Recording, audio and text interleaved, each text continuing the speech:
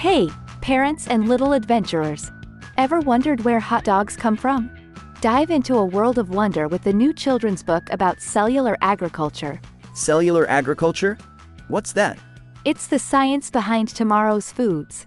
Discover the journey of a family barbecue in a way that's fun, educational, and downright tasty. Grab your copy of Where Do Hot Dogs Come From? On Amazon today. Yum! The future sounds so delicious. Curious for more? Visit www.hotdog.fyi. Happy reading! Thanks for joining us on the Cultured Meat and Future Food podcast. We're excited to have David Benzikin as the guest for today's episode. I just wanted to take a second to mention the Cultured Meat Symposium, CMS 18. Taking place in San Francisco on November 1st, it'll be a gathering of professionals in the cell-based meat and cellular agriculture space. We'll be discussing the impact, future, and flavor of cell-based meat technologies. Listeners of this show get a special discount using the code CMSPodcast. Register and learn more at www.cms18.com.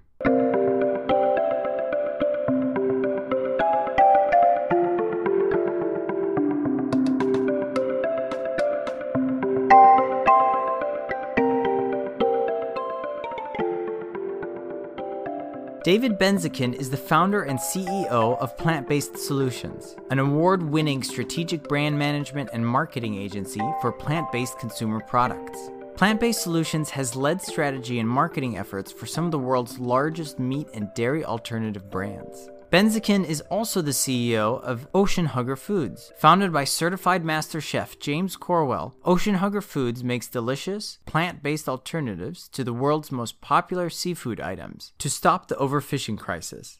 Ocean Hugger Foods' flagship product, Ahimi, an alternative to raw tuna made from tomatoes, is sold throughout the US and Canada and will be launching in Europe and Asia in 2019.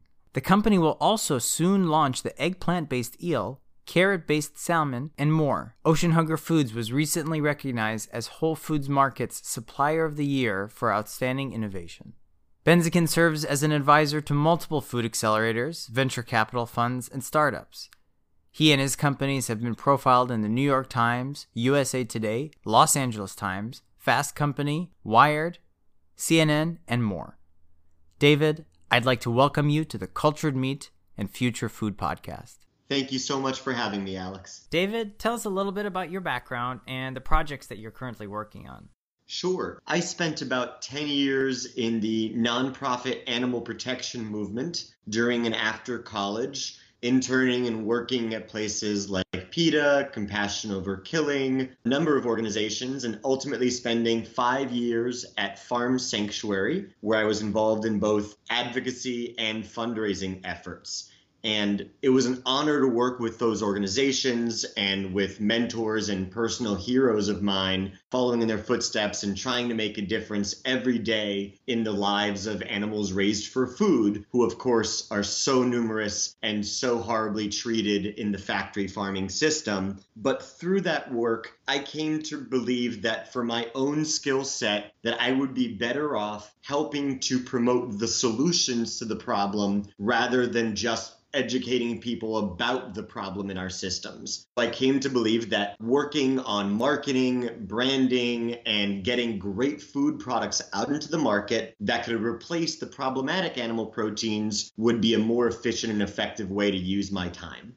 In terms of projects I'm working on today, in addition to my work as the CEO of Plant-Based Solutions, I am honored to be the CEO of Ocean Hugger Foods. We are an award-winning plant-based seafood alternative company, making alternatives to things like raw tuna for sushi or poke, eel for sushi, salmon both in smoked and raw forms, and other such items. And it's a really exciting business. We've launched in the US and Canada, and we'll be expanding quite aggressively over the next 12 months with that business. I have a wonderful team there and an unbelievable co-founder who I'm happy to speak more about. And at Plant-Based Solutions, we are working with a lot of exciting new projects on launching a new plant-based cheese to the market, a new meat alternative product, some new plant-based vegan personal care products, and many other things that are very exciting for us. On the Ocean Hugger Foods website, there's some really awesome shots of ahimi, which is the plant-based alternative to raw tuna. Can you tell us a little bit about ahimi, and is that actually a product that's available in the US now? Absolutely. Ahimi is a plant-based alternative to raw tuna, and we chose the name because it's a compound of ahi, the Hawaiian word for tuna, and mi is the suffix in Japanese meaning the spirit of. So it's the spirit of tuna. And ahimi is an unbelievable product. It's actually made from super simple ingredients. The base ingredient is actually tomato. And our secret sauce, so to speak, our secret process is that using mechanics and not chemicals, we're able to eliminate the flavor of the tomato and create that fatty, meaty texture that you're looking for from raw fish, and then layer any flavor on top of it that we want to. So we can give it a Japanese marinade for sushi, or Latin marinade for ceviche, or anything we want. And that product is available today in Whole Foods stores, at their sushi bars, in about 50 stores nationwide, nationwide in the US, and at a number of restaurants and other stores, college and corporate cafeterias throughout the US and Canada.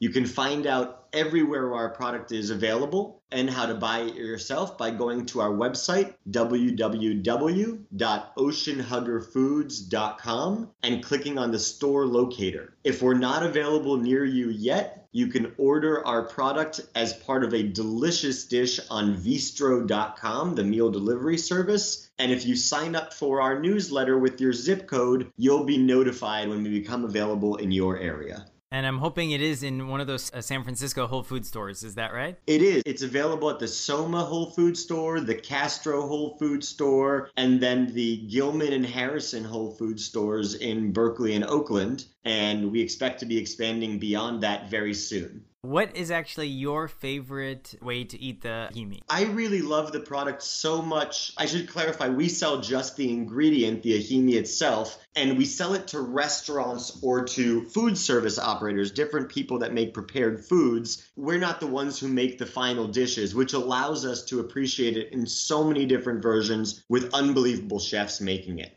It can be celebrated in so many ways, but I'm such a fan of the base product that I really like when it shines and when it's made as the centerpiece of a dish. That means that I love it in tartare, and I love it in nigiri, where it's just on a bed of rice. Anywhere where you can really get that unctuous flavor, that meaty texture right in front, I really enjoy. You can find it like that. Here in New York, there's a place called Delice and Saracen, which sells it as an unbelievable tartare. And at Whole Foods, they make delicious nigiri and sushi rolls with it. When it comes to developing a new product, what is really the proper method for testing the texture, taste, or any element that you use as metrics? What are those metrics, and how do you actually test them when developing the product? So I'd say the main components that go into making sure the product is perfect are, of course, taste and texture. You want to make sure that the ingredients and the allergen profile and the nutritional profile align with the consumer you're trying to reach. And of course, what's also extremely important is the consistency of the product. Especially when you're selling into restaurants or food service operators, the final user of the product who's going to make it and place it in front of the consumer is somebody that is not, you don't have control over that process. And you can't use packaging to educate the chef on how to do it or to educate the consumer on how to eat it, because it comes in bulk packaging where they're not going to experience it the way that we would make it. So it's extraordinarily important that we make the product very consistent in taste, texture, color, and everything else so that the consumer has the best experience every single time. In terms of how we test that, it's really about constantly being on top of taking each batch and taking a sample of it. We test things like salinity levels, Brix levels, which have to do with the sugar content, pH levels to make sure that our acidity or base off, things of that nature. And we also, of course, do extensive taste testing of our products with consumers before we go to market. So when it comes to the future of food, there's a lot of talk about plant-based. And I think that Impossible Foods or Impossible Burger is really leading the efforts in the mainstream, and they have a lot of venture capital behind them to do that, and they are doing a great job. But what do you think is the cause for so much interest towards plant-based diet or plant-based foods as of late? I do want to mention that on the clean meat and cultured meat side, the CEO of Mosa Meat, which is one of the companies really pioneering the cultured meat efforts, has suggested on multiple occasions that entrepreneurs should actually be focusing on plant-based products, or that he would put his money on plant-based products. So what do you think has caused this shift? I have tremendous respect for Mark Post and the work he's doing at Mosa and all of the different entrepreneurs working on plant-based and clean meat. And I think that they both have a need and an opportunity in the marketplace. The nice thing is that plant-based products are here right now, and we can get them in front of consumers today, and there aren't nearly as many barriers as will have to be overcome by clean meat over the coming years through regulation, consumer acceptance, messaging, etc. Though I look forward to seeing those products come to market because of the tremendous impact they can have on the environment and on animals. When it comes to plant-based offerings, the real motivation is driven entirely by consumer demand. Consumers are becoming more and more aware every day of the shocking environmental, public health, and animal welfare implications of raising animals on crowded factory farms, treating them like commodities instead of like living sentient beings, and rushing them through a mill of production or of slaughter. Really, it is the cause of major disease. It is one of the leading causes of climate change globally, of water pollution and air pollution, and it's one of the leading causes of the most preventable types of diet-related disease, like ischemic heart disease, type 2 diabetes, and certain kinds of cancer. People are becoming more aware of all of these challenges, and they're looking for those healthy options that they can replace, even if it's just one meal or one day of the week at a time, so that they can start to reduce their negative effects on themselves and the planet. And I think it's a wonderful thing. Campaigns like Meatless Mondays and other efforts to get people to start eating more consciously and start making decisions that are easy for anybody to step into make it possible to move away from an old mentality this community had of an all or nothing approach, of a judgmental approach. When I became vegan 16 years ago, I was very, very affected emotionally by the treatment of animals on factory farms and by the impact of this eating on the world. And I was quite hurt and by default quite angry. But what I came to realize was, just like I was not aware prior to my exposure to this information, nobody else is either. And our society has raised people believing a certain way, and we can't punish them or blame them for the choices they're making. Rather, it is our responsibility as people who are encouraging conscientious eating to make that solution more affordable, more convenient, more accessible, and more visible. The analogy I always use is that I am somebody who considers myself completely disgusted by the treatment of workers in sweatshops. Nevertheless, when I go shopping for clothes, I am not always as good as I could be about buying fair trade cotton or organic cotton or about buying clothes that were made by union workers. That's not because I don't care about the issue. It's because it's very, very difficult to find affordable, attractive, convenient clothes that meet those standards. And so rather than being judged or blamed, I want somebody to offer me a solution. And I think it is our responsibility to do the same for those who are so hungry to step into the plant-based world, to try these delicious new foods, to educate them and make it more possible for them. The benefits of switching to plant-based, or we use these same benefits when we're describing cultured meat or clean meat. It's really animal welfare, environmental aspects, and health. Based off our discussion, I think animal welfare is maybe number one for you. But what do you think for the general public, how do you think they would order that in terms of animal welfare, environment, and health? The general consumer. So my initial motivation for adopting first a vegetarian and then a vegan diet and lifestyle was certainly around awareness of the treatment of animals. But as I became aware of the tremendous environmental and health impacts, and as I went through my own health journey of losing weight and dramatically reducing my cholesterol levels, acne, chronic bronchitis, and other things, and learning about the effects of factory farming on the environment, I became extremely passionate about those issues as well. When it comes to the general population, the data that is available shows that the number one motivator for people choosing plant-based foods is health. And I think that's very important for us to keep in mind as a movement encouraging this lifestyle and behavior change, is that people are affected by the diseases that are plaguing our society. The fastest growing population, not the largest, but the fastest growing population of flexitarians and even vegetarians is baby boomers. And I'd venture to say that the argument for that, or the reason for that, would be that they're coming to an age where they're having grandchildren and where they're experiencing more aches and pains and where they're understanding the consequences of heart disease and diabetes. Just like we see the big pharma commercials talking about some grandfather taking a pill so that he can run and play catch with his grandchild,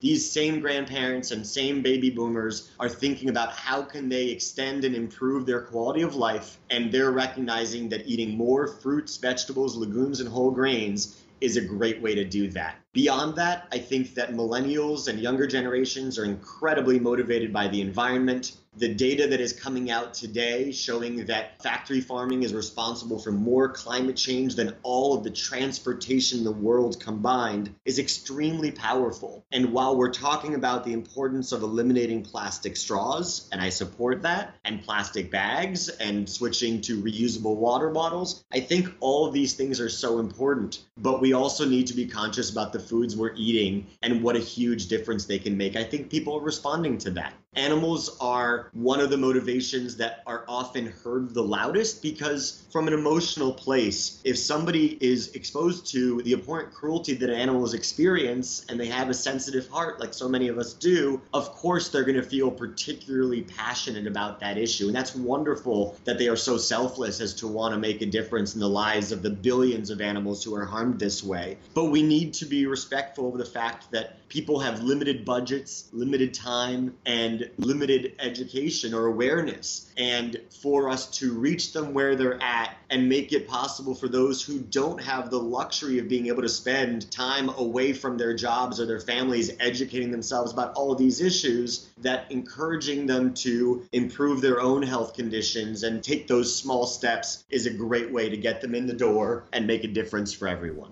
So digging a little deeper into what you mentioned about baby boomers, would you say that's the fastest growing segment towards, I guess, flexitarian and vegetarian, or is that the biggest segment? It is definitely the fastest growing, not the largest by any stretch, but it is the fastest growing, and the data shows it's because of fear over heart disease and cancer and diabetes. I see. And would you say that fear or knowing that it's healthier to switch to a different type of diet is because they're feeling it firsthand, or because of the awareness and availability of resources, for example, being able to look up facts on the internet? I think it's really driven by their own experiences with diet-related disease. It's harder to keep off or lose weight. They're feeling more aches and pains, and their doctors are being more and more clear with them that they have to take their health into their own hands. And fortunately, we are slowly gaining more understanding that preventative medicine is the real medicine. That is what the Hippocratic Oath is all about. Let food be thy medicine and medicine be thy food. We are finally starting to become aware that the food we eat and the way we live our lives is as, if not more impactful as the pharmaceutical or surgical interventions that sometimes are necessary, but that should be the last resort and not the first. So if baby boomers was the fastest growing, what is the biggest segment? I believe it is among the millennial generation, but I don't have the evidence in front of me. Modern grocery stores like Whole Foods are adding new sections such as meat and cheese alternatives to their aisles and inventory. Do you imagine a future where grocery stores have virtually a plant-based version for for every animal product that's on store shelves? I do, absolutely, and we're seeing it happening. I can't think of very many foods that haven't had a plant-based analog created in the last couple decades, and I mean everything. I've seen vegan shark fin soup, I've seen vegan caviar, I've seen vegan snails, and you name it, just about anything can be experienced in a plant-based or cultured way, and that's a very exciting future. I think that we're learning that you don't have to sacrifice cultural experiences, taste, affordability, texture, and fun just to enjoy a plant-based, sustainable, healthy, and ethical diet. And supermarkets of today are expanding their availability of these options in droves, not only in the Whole Foods of the world, but every supermarket. You go to Walmart and there are unbelievable amounts of organic and plant-based foods today, things that never would have been expected a decade ago. So the revolution is here, and it is growing more quickly every day. Where the foods are placed in the supermarket is something that I think is being tested in different environments with different kinds of products. And I've seen the pros and cons of integrating products into the sections of the proteins they're replacing and or of having them broken out. But I think that whether they're in the store or not is no longer a question. The explosion in plant-based product sales this year alone, in the last year we've seen a 20% rise in the sales of plant-based meat and dairy, according to recent data released from Nielsen and the Plant-Based Foods Association. And that explosion is only made possible when retailers are making those foods available to consumers. That's a great segue into really thinking about what the future butcher shop will look like. And what are your thoughts? Like, will it be there? Will it be replaced with alternatives? What do you think it'll be like to see a future butcher shop? So we already do have actually a few vegetarian or vegan butcher shops in this country and beyond. And I think that whether we call it a butcher shop or not, I do believe that where there is a demand for more specialized and personalized nutrition, as people become more aware of the need not for animal protein, but for protein writ large, having specialty stores, whether it's online or in person, that cater to the desire for protein, just like you'd have others like farmers markets that cater to the desire for fresh local produce, will become the norm. And I think that that means that those shops will little by little start offering more and more of the plant-based and cultured alternatives. And eventually, it's my hope and belief, due to price competitiveness and due to consumer awareness and demand, that eventually they will have a host of different plant-based and cultured products as the only options for people to make delicious, protein-rich diet decisions.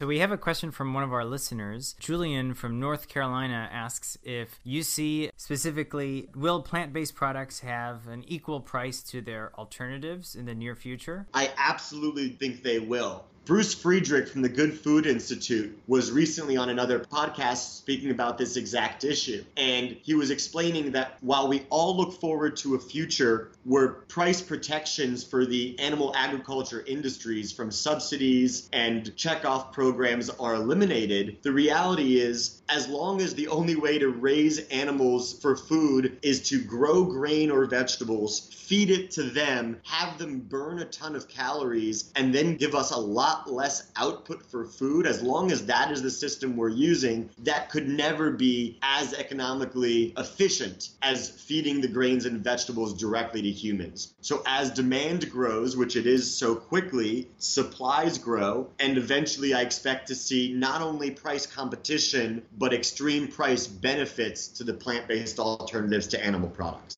You can learn more about David on LinkedIn and more about plant-based solutions at www.plantbasedsolutions.com, Ocean Hugger Foods at www.oceanhuggerfoods.com.